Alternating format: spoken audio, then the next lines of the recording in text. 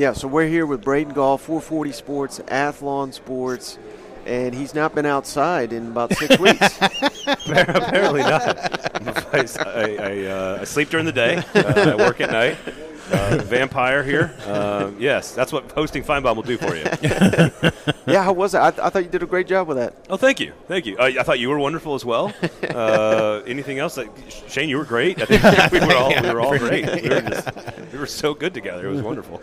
Yeah, but that's got to be a high honor. I mean, there's only a handful of people they would even consider for such a role, and you're there. It is. I didn't mean to bring that up like that, but it is. It means a lot to me personally. I lost. So ESPN hired me before the pandemic, and then they basically, everybody who was a part-time or weekend or anything like that was not working during that period of time, and so hundreds of people were not working. And I told myself, and my wife, if they never came back to me and I never worked again for ESPN, I got my 1 year, I got my contract. I got to interview Coach O and Joe Burrow at the Heisman Trophy ceremony because I was doing ESPN radio on Saturday night for the Heisman. Yeah. And if I never once got to work there again, I was fine. Yeah. Totally comfortable with it. And now, having done Feinbaum, I don't know, a couple Christmases and holidays, it's only when he takes off. He doesn't take very many days off. If you told me right now, ESPN called me tomorrow, I'm like, yeah, you're done. You're part of the layoffs that happened, which I'm not expensive enough to be part of the layoffs. But if I was part of the layoffs, I'd have been like, hell yeah, dude. I got to talk to Jim in Tuscaloosa. Jim hates me. Genuinely, Jim hates me. And that's how you know you're doing a good job, though. I-Man calls in to defend me, and AC in Bangladesh, my man. Just I don't know. It's very surreal to be such a fan of his work and the show, and to know what it means to people in the Southeast, and then to get to do it, and then people hate you for it because you're not Paul. Let me ask you which this, is totally though, understandable. So. Because people give his scholars, they give a lot of fans, a bad rap, but they're so great in my opinion because they are knowledgeable. Yeah. Because they know what the hell they're talking about, and if you miss football, they know what they're talking about in football. Well, right. And that's what we're talking about. They don't know anything else. If you mispronounce a guy's name or position, they're on your ass because they know it. Yeah. Is there anything in that time that maybe one of the callers came in and it made you kind of rethink an opinion, or maybe you learned something? I'm kind of curious about that. About football, probably often. Because what I love about doing radio, and this goes back to, we're hanging out with you guys on this kind of platform. Podcast is a little bit more difficult, but live radio has been my whole career. Sirius XM, I worked for a long time on the college channel. And, having a conversation is always what's mattered to me. And sometimes that means I might be talking with you about something, and we're talking Missouri's schedule or defensive line, and all of a sudden, okay, I think about this. And a lot of the callers are that good on that show, even if they're a bunch of Looney Tunes. They are the best sports fact checkers you could ever find. Yeah. And I would argue not just Feinbaum callers, people that are dedicated to their channel, and especially on Sirius, where it's the hockey channel, the golf channel, the people who listen to those channels are diehards. And they're the best fact checkers in the world. They cannot do that on any other aspect of their lives. Yeah. Cannot do it. Incapable of acknowledging certain very obvious realities. But if I get the height and weight wrong on the backup Alabama linebacker, they are going to call my ass on that. Are you ever worried about that? There's that bastard. You're just out in public, you run into him. Oh, nobody recognizes me, which is great. But and I think we've joked about this, but if you take 5 seconds out of your day to call my show or a show that I'm hosting, or to open up Twitter and tell me that my opinion sucks ass and I'm a dumbass, I'm honored by that, man. You took time out of your day to tell me that? Awesome. Yeah. And some of that's just living in radio world for 20 years. Yeah. It comes with the territory. If I ever we can cuss, right, on the show? Oh yeah. If my wife doesn't understand it because she's a social media lurker. She doesn't post anything ever. Yeah. But she gets on Instagram and looks at stuff. I'm not on Instagram at all. Twitter's my drug of choice. But if I ever want if I ever need to be told "fuck you," I could just open up the phone, open up Twitter, and I'm good to go. Jump on Paul. It won't be those words, but like I can just say something about Alabama having questions this year, and this is a more interesting season than Alabama. Auburn. I said this one a couple weeks ago. I think Auburn fans are genuinely more excited about their football team this year than Alabama fans are. Yeah. Alabama fans, it's layered and laced with like these questions underneath. Yeah. We're going to win the Natty. But, like, are we going to win the Natty? And Auburn fans are like, fucking Hugh Freeze, man. And you say that on the air, and Alabama fans are, what? Yeah. No, whatever, man. And it's like, great. Thank you for taking the time to tell me I'm an idiot. I'm honored to be here. Absolutely. I'm glad you went there because our buddy Stephen Lassen, great job. I mean, I don't think there's anyone better in terms of just being a college football encyclopedia. That's what I like to call him. But he told me that you influenced him in picking Alabama to win the West, and I think he's kind of regretting that. I don't know. I don't want to speak for him, but he did put that in me. I like speaking for him all the time. Well, are you staying by that? Alabama number 1 in the West for you right honestly, now? I need to. This is a terrible answer for sports talk because I'm supposed to have a take, and but I honestly still don't know. I'm 2 days in. We're taping this on Tuesday. Like I'm 2 days into this. Yeah. And I've talked to dozens of people who I respect. Some people that are inside programs, some people that are outside programs, some people that are really good at covering this stuff, and I still am not sure. I think there's a great case for both of them. My issue is that if the schedule for Bama was last year, I would have no questions. Yeah. I think I would go LSU. But LSU having to go to Tuscaloosa, Tennessee on the road at Alabama. Alabama gets Texas at home. Like, they're a different team on the road. They struggled in all those games last year. But they get all the big games at home. Like, who's their toughest road game? Kentucky? Yeah. Mississippi State? Like, maybe they lose one of those. Maybe they lose. A&M? The one I would say that they lose is A&M because A&M clearly gets up for that game. Mm-hmm. The problem for A&M is they don't get up for any other games. It's just the Alabama game that they get up for. There's a drug for that, I think. But I think they lose. I think Alabama loses to Texas A&M. Yeah. And they go 11-0 the rest of the year. And I don't know how much the quarterback matters. I don't know how much Tommy Reese matters. Right. LSU's got a better version of both of those positions, maybe better offensive line, maybe better star power in the defensive front seven with Mason Smith and Harold Perkins. But Alabama's pretty damn good too. Yeah, so right. I just think the schedule sets up for Bama to rebound a little bit. And again, rebound in air quotes because they were still 2 plays away from being 12-0 last year. What's ironic about and Stephen, last time I'm talking to you, big guy. What's ironic is that I was the one who thought Alabama and LSU should be like 5 and 6 outside of the playoff. Right. And Stephen is largely responsible for the Athlon Sports Magazine rankings. I am sort of a consigliere who gets to help when he's really struggling with the decision, and I help out with that. I was torn on Alabama early. I'm still torn on Alabama, but I still think they're the top 2 roster in America. They have the greatest coach of all time. They get a bunch of big games at home. It's very hard. Like, I don't know where you guys fall on this, but honestly, I would probably have LSU and Alabama like 4 and 5 nationally. The question is, can losing to Georgia for either of them get them into the playoff? Yeah. Which would be top 4, and I don't know how that works. Like that, LSU's got a much tougher schedule. They're not as mature, 1 to 85. Not personality, but like program. Mm-hmm. So I could see LSU dropping one. Ole Miss is a tough game. At Alabama, Florida State's going to be a real big challenge in week 1. I don't know where you guys fall, but like right now it's Bama by like a 51-49. Yeah. Bama, but I don't think either of them can make the playoff unless they can beat Georgia. And I'm not picking either one to beat Georgia in the SEC championship game. Right. I think that opens the path up for some other team that we're not talking about. Let me ask you, a lot of great sources here. We've talked to a lot of great people. And is there anybody maybe that's losing stock in your mind? Is there any teams that maybe you feel like you were a little too high on? That's a great question because everybody's so happy in the SEC, which should be terrifying for every coach and fan base. Because there's no way it's going to work out for everybody. There's too many good teams, too many losses. Arkansas, South Carolina, and Tennessee are the 3 that I've talked about on our show that be careful. Yeah. If expectations for all 3 of those are top 20, which Tennessee probably will be, Arkansas will be close, South Carolina will be just probably behind that, if the expectations for those 3 teams are to be 9 or 10 wins, I think they're going to be closer to 8 wins. Yeah. But nobody that's changed since being here. I haven't talked to anybody. I think South Carolina is getting the most, and this is, damn it. Because I actually really like Why Shane. do you hate South Carolina?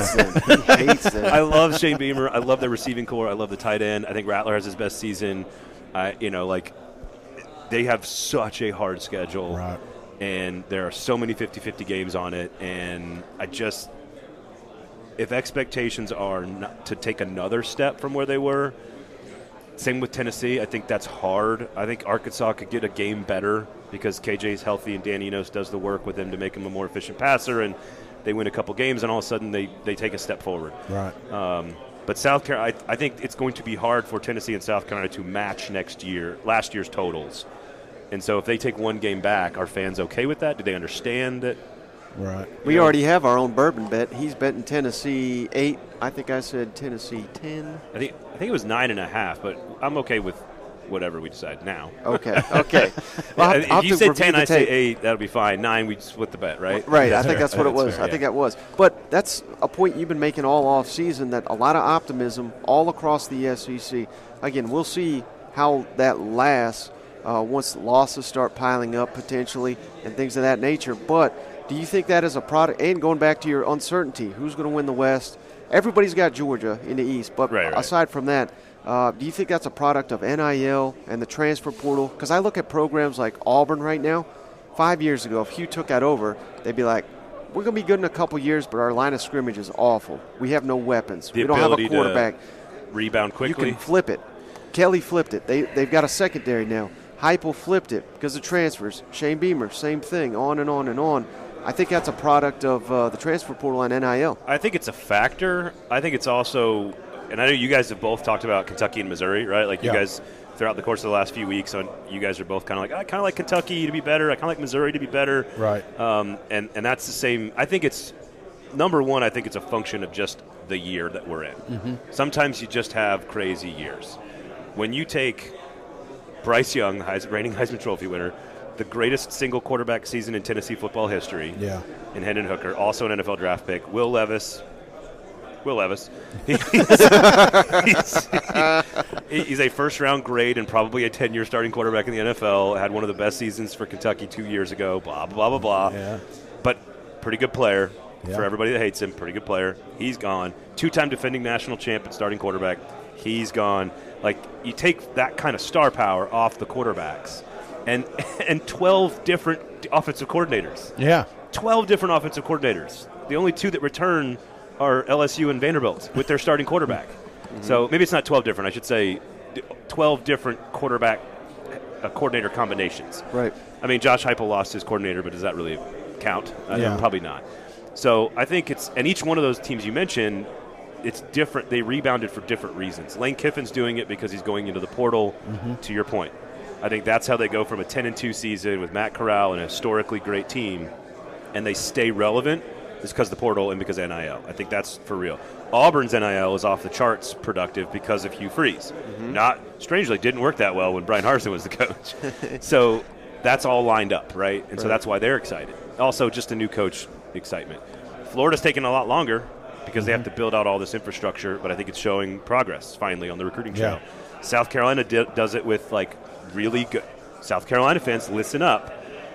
They've done it with, like, elite game management. Like, Shane Beamer is great on game day. Like, what they do as a staff and as a team is they manage the game better than anybody else.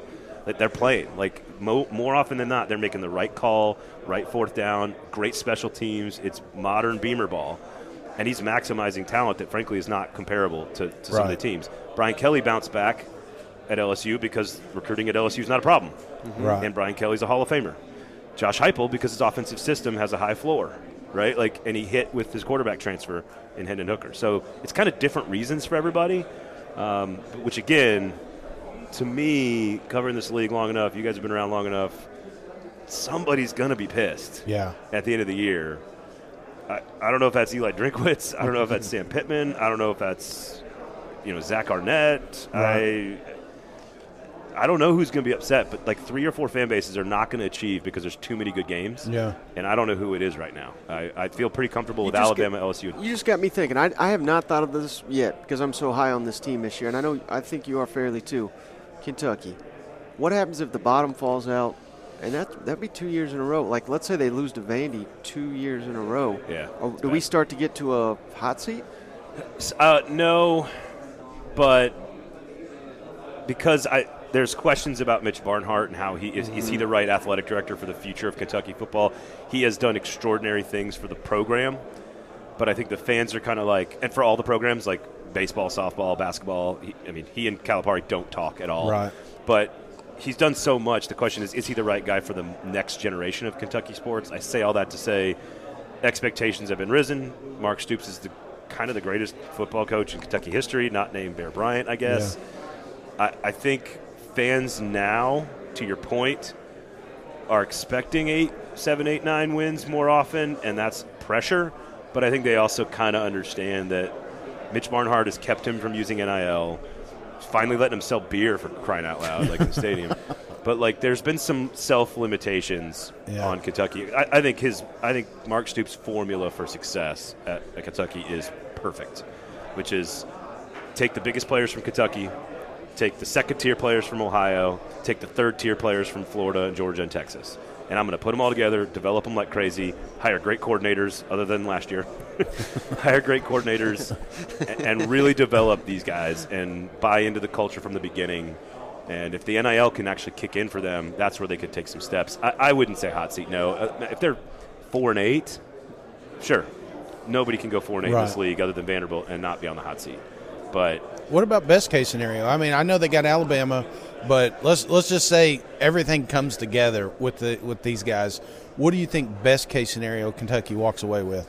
I mean, they've had 2 10-win seasons in the last few years. Devin Leary is one of the most underrated players in this conference because nobody in the SEC watches the ACC, and that's fair. It's kind of boring. But Devin Leary's not. Liam Cohen is not. Look at the yards per play, the efficiency metrics for Kentucky's offense in 2021 versus every other year that Kentucky has had a football team under Mark Stoops, and there's one offense that was better than everyone else, and it was Levis and Cohen. I think the offensive line will be better. Can't be worse. One of the best receiving corps in school history. I think people are totally sleeping on Ray Davis. I think the defensive line they're all like monsters, like huge creatures that Mark Stoops is going to develop. They get, Florida and Tennessee at home? Yeah. There's some things that are lining up for Kentucky. I really like Kentucky, and everybody here in Nashville seems to like them too, which, again, gives me pause. But everyone's talking up Kentucky, and I thought I was going to come in with Kentucky as like my sleeper team, and I think everybody's kind of with us. I know you guys are both there too, so we better be careful. Yeah. What's your hottest of hot takes here at Media Days? Georgia doesn't win the national championship? Yeah. Is that a hot take? No. I mean, well, I guess it is. I don't know. I mean, they're clearly number 1 in the country. Right. Do you think okay, so they don't make a national championship. Do you think it's because they lose games during the season, or they drop in the college football playoffs? I think they lose one in the playoff. Okay. Probably. And again, that's why it's not really a hot take. Like, I think one team won't win the national championship. Like, it's always smarter to go with the field. It's not that hot of a take, but they are so clearly number 1. Yeah. Mm-hmm. Questions at quarterback for Alabama, questions at Ohio State quarterback. Michigan's roster is never going to be good enough to beat them head to head.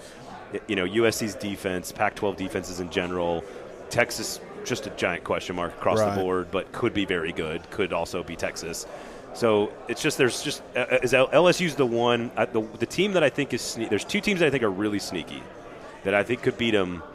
One I think is prepared to do it now if they get there, and I think the other one is quarterback dependent, and that is Florida State.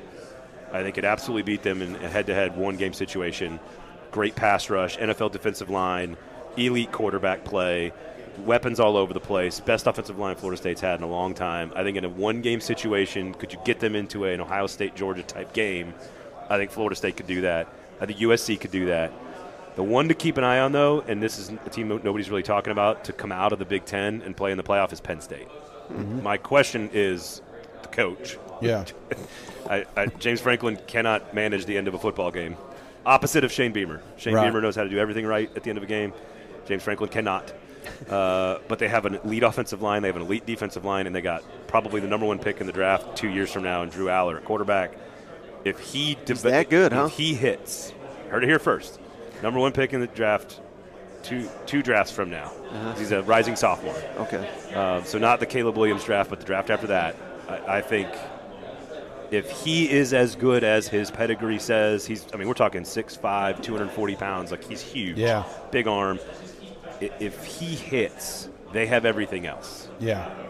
Great running game, great defense, great offensive line, like dudes, first-round picks. Right. You know? And so I think there's a few teams that could get him in a one-game situation in the playoff. But it doesn't feel like – I think the hot take would be they lose a regular season game and then lose in the playoffs. Okay. I think that's the hot take, and I think somebody could get him this year in the regular season, but like – Anybody not Tennessee? I mean, like – if all the games were on the road, I would probably feel differently. Like, Kentucky's a good team, Ole Miss is a good team, South Carolina's a good team, but they're all in Athens. Right. Tennessee's might be the best team they play on the schedule on the road. I just think they're going to be ready for that. And I do have questions about Heupel's system against elite athletes because they are going to take away the run game. Yeah. Like, Georgia is going to stop you from running the football, and then it's on the rest of the team to do it. They could do it. They could figure it out. And we'll see. Carson Beck hasn't ever started a game. so right. There's a lot more questions about this team today than there were last year. There's a lot more noise and distraction about this team than this time last year.